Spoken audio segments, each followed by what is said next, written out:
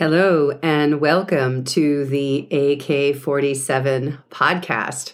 My name is Kristen Godsey, and today is May 17th, which means that my new book, Everyday Utopia, What 2,000 Years of Wild Experiments Can Teach Us About the Good Life, has just launched yesterday in the United States, and it will launch tomorrow on May 18th in the United Kingdom with a different subtitle, In Praise of Radical Alternatives to the Traditional Family Home.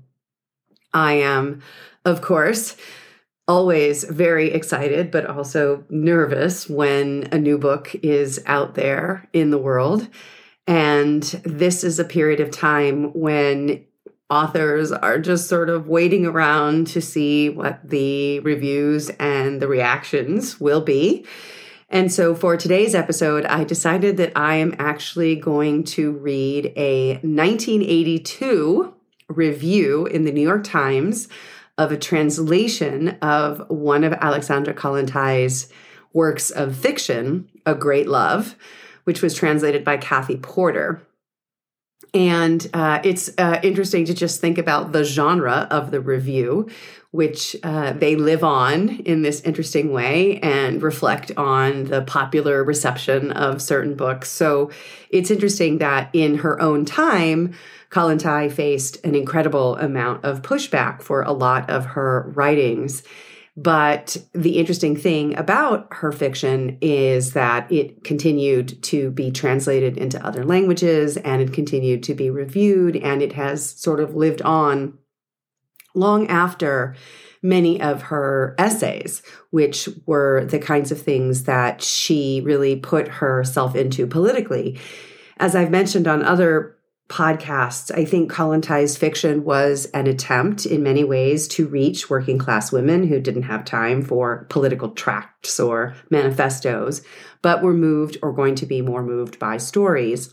And so this 1982 translation of A Great Love into English really kind of is interesting because it follows upon the release of the Academy Award-winning movie Reds, which was directed and starred in by an actor called Warren Beatty. Many of you younger people may not know who he is, but it was a very moving film adaptation of John Reed's book, 10 Days That Shook the World, about an American journalist, John Reed, who was in Russia for the time of the Russian Revolution. And it gets mentioned at the beginning of this review, which is why I think it's important to understand the context of this book is coming out in a period of time in the United States where there's sort of renewed interest in the history of the Russian Revolution and its legacies. Obviously, it's also the Reagan era, so it's also a time of renewed animosity between the United States and the Soviet Union. But before I read this interesting review from the New York Times, it's April 25th, 1982 was when it was published. I just want to mention a couple of media-related things around the book. This morning, there was a list of utopian books suggested for summer reading that came out on Literary Hub. I selected some of my favorite utopian books and wrote little annotations to tell you what they're about and why they're important. I think it was a fun little attempt to kind of find books that will help us deprogram our brains from the kind of pervasive dystopianism that permeates a lot of our media landscape these days. I also was a guest on one of my favorite podcasts, Revolutionary Left Radio, with the incomparable Brett O'Shea.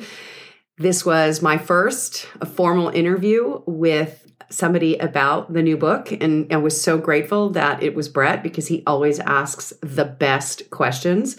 So if you haven't listened to Revolutionary Left Radio, you really should check out the podcast. I will leave a link to my episode in the show notes, as well as a link to the LitHub list listicle, I think it's what it's called, a listicle. It's not an article, but a listicle. It's one of those interesting internet words. I will also post a link to an excerpt from the book, which was published on Penn Today. So there's, lots of things happening. I am hoping to get a lot more stuff out there. I'm writing a couple of shorter articles and pieces, and, there's just lots of stuff happening when a book launches. It's a very nerve-wracking time, as I mentioned before. So I could only imagine what it must have been like for Kollontai at a period of time when, the major places where things were published were newspapers, and to be kind of trashed in print or to be criticized in print by your colleagues, particularly for Kollontai in the 1920s when she started writing these fictional stories, which, even from our vantage point in 2023, were pretty sexually progressive for their time, and certainly even to a certain extent today. But even more importantly, I think that the work that is being reviewed in 1982, the story, it's really kind of a novella called A Great Love, was particularly controversial because it has been recognized as a story about a love triangle that existed between Lenin, Nadezhda Krupskaya, his wife, and one of their comrades, Inessa Armand. And so Kollontai, this is a very thinly veiled story about Lenin. And so I can imagine that this must have been an extremely controversial story when it appeared. So I'll go ahead and read the review, and then I'll talk a little bit about the context of the story. And maybe we'll actually read this story on the podcast because it is a kind of fun one. Anyway, so here we are. A Great Love by Alexandra Kollontai, translated and introduced by Kathy Porter. This is published by W.W. Norton and Company. It was $12.95 in cloth and $4.95 in paper in 1982. It is curious that Warren Beatty chose not to include the colorful, at times scandalous, Alexandra Kollontai in his film Reds, when he did include Louise Bryant, who was in many ways the American counterpart of the Russian Kollontai. Similar issues engaged the large energies of Bryant, 1890 to 1936, and Kollontai, 1872 to 1952. Feminism, liberation from sexual and family roles, the conflict between work and home, and reconciling these problems with Marxist-Leninist ideology. Both women came from upper-class bourgeois backgrounds, but spouted working-class language. Both acted out in peripatetic personal lives, unconventional and frequently contradictory ideas on family, love, and sexual intimacy, about which they voluminously wrote and preached. Bryant met Kollontai in Russia around the time of the 1917 revolution and later described her in Mirrors of Moscow. Quote, Madame Kollontai is about 50 years of age and appears much younger. She has dark brown hair and blue eyes and could easily be taken for an American, unquote. And more telling, quote, she is one of the few women communists who cares about her appearance, unquote. Politics, not fiction, was Kollontai's great love. That she began writing novels and stories only in 1922, after she had been effectively excluded from active participation in the new Soviet government, indicates that for her, writing was a substitute for arguing ideology in smoke-filled rooms. Pushed out of a male-dominated power elite that was increasingly uncomfortable with her inconsistent advocacy of feminist issues, she was sent in 1922 as a member of a Soviet trade delegation to Oslo. She worked in diplomatic posts in Scandinavia until 1945. Kollontai used the first year of her exile to produce two substantial works of fiction published in Russian in 1923. Love of Worker Bees, and A Great Love. Dial Press's Virago Modern Classics published Kathy Porter's translation of Love of Worker Bees in 1977. Now we have the companion volume. A Great Love contains 3 stories. The longest and most interesting, actually a novella, gives its title to the collection. This is the first English translation of the entire collection, though the title story had been translated once, floridly, by Lily Lore in 1929. Kollontai was a widely published journalist when she wrote A Great Love, and the stories are clearly a journalist's fiction. The book, especially the titled novella, is more interesting as history than as literature. But then the history to which Kollontai was witness was not infrequently stranger than fiction. Her involvement with married men, who were also her political comrades, her not always amicable relationship with Vladimir Ilyich Lenin and his wife secretary N.K. Krupskaya, Lenin's supposed affair with the Bolshevik feminist Inessa Armand, this is the historical material out of which Kollontai created the fictional A Great Love. The scene? France, around 1910. The cast? Russian revolutionaries in exile, fervorously planning their takeover of the homeland and the new order to follow. The Great Love is between Natasha, an efficient party worker, and Semyon Semyonovich, a party ideologue of vague but clearly superior position. The problem is that Semyon is already married to Anyuta, who is faithful, the mother of his children, and unfortunately nagging. Natasha knows and likes Anyuta. Semyon neglects and mistreats both corners of the triangle, but Natasha, from whose viewpoint the story is told, is emotionally incapable of tearing herself away from this frustrating menage. Natasha wants a man comrade with whom she can talk over party strategy after making love. Semyon wants to make love. Rather, he wants to have sex, for Natasha finds his physical approaches crude and insensitive. The novella chronicles the final dissolution of their relationship, mostly in a sordid provincial hotel room to which Natasha is confined lest Semyon's colleagues or Anyuta find out what is going on. Natasha's hard-earned liberation at the end strangely foreshadows current films and novels about unmarried professional women driving off into the sunset alone but happier. Natasha takes a train, quote, "She took her seat and at once began to sort through her papers and letters, throwing some away, putting some aside for future reference, replying to others. Now she belonged body and soul to her work. Long, long ago, she had felt a great love, but that love had ebbed away. Semyon Semyonovich, in his heedless male stupidity, had destroyed it."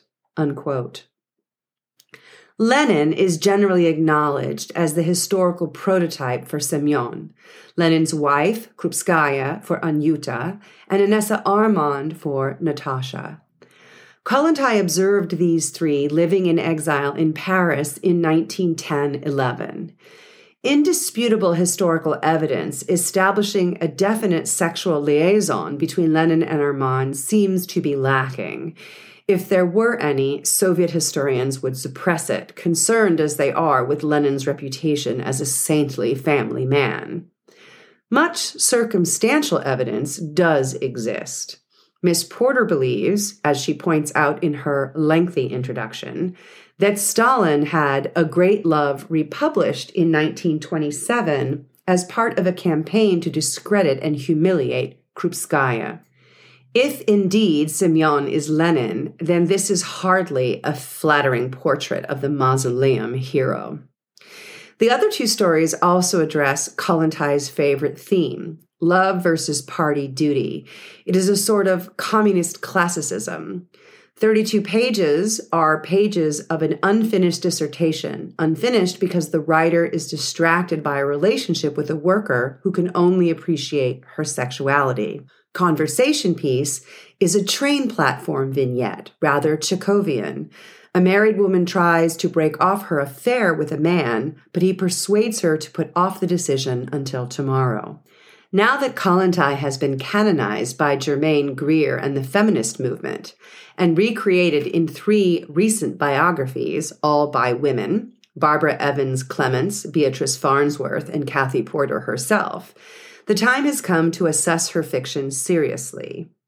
Most critics, notably Miss Clements and Simon Karlinski in his review of the biographies, have tended to discount Kollontai's stories as tendentious, simplistic, and wooden. I can't entirely agree. At her best, when she resists easy answers in describing the pain of ending safe but restrictive relationships and the sacrifices involved in juggling lovers and careers, Kollontai is provocative, prescient, and compassionate. What Louise Bryant said of her applies as well to her fiction. Quote, "Her inconsistencies are her most feminine trait, as well as one of her most alluring characteristics," unquote. So that was a review of a translation of Kollontai's collection of stories called A Great Love from April 25th, 1982 in the New York Times. Obviously, there's not a lot that's going on here other than a description of the book, but I do think it's very interesting that this review made it into the New York Times, given that obviously Kollontai was a communist and a Soviet writer at a time of renewed animosity between the United States and the Soviet Union, and that this reviewer really sees Kollontai as quite prescient of women's struggles. So the name of the reviewer is Harlow Robinson, and this is a kind of moment after the great feminist movement in the United States when Kollontai does kind of become a bit of a heroine to a lot of left socialist feminists.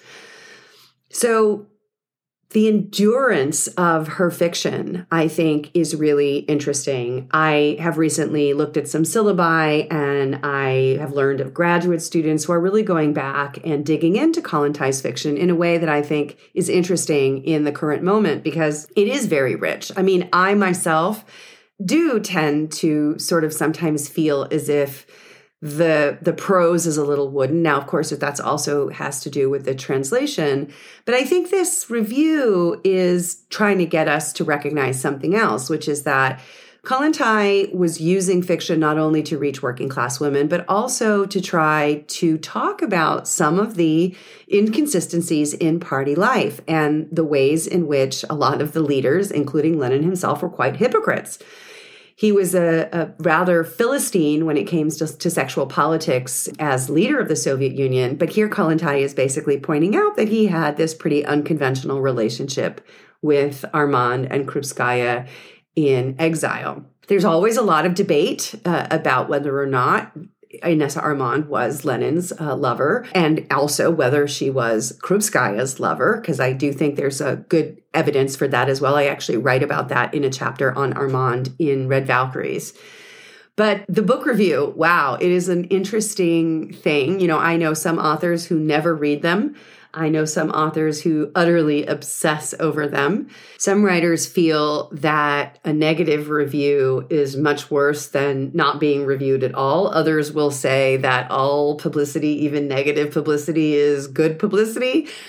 I think it's hard not to read your reviews. It's hard not to be hurt by them when they're mean. Obviously, Kollontai wasn't around to see this review of her work 30 years basically after her death. But I certainly think she would be impressed by the ways in which her fiction and her writing still resonates to the present day. We should all wish to be as influential as Kollontai was, because there's still so much interest in her work, even, basically, 40 years after this review was published in the New York Times. So that's it for me today.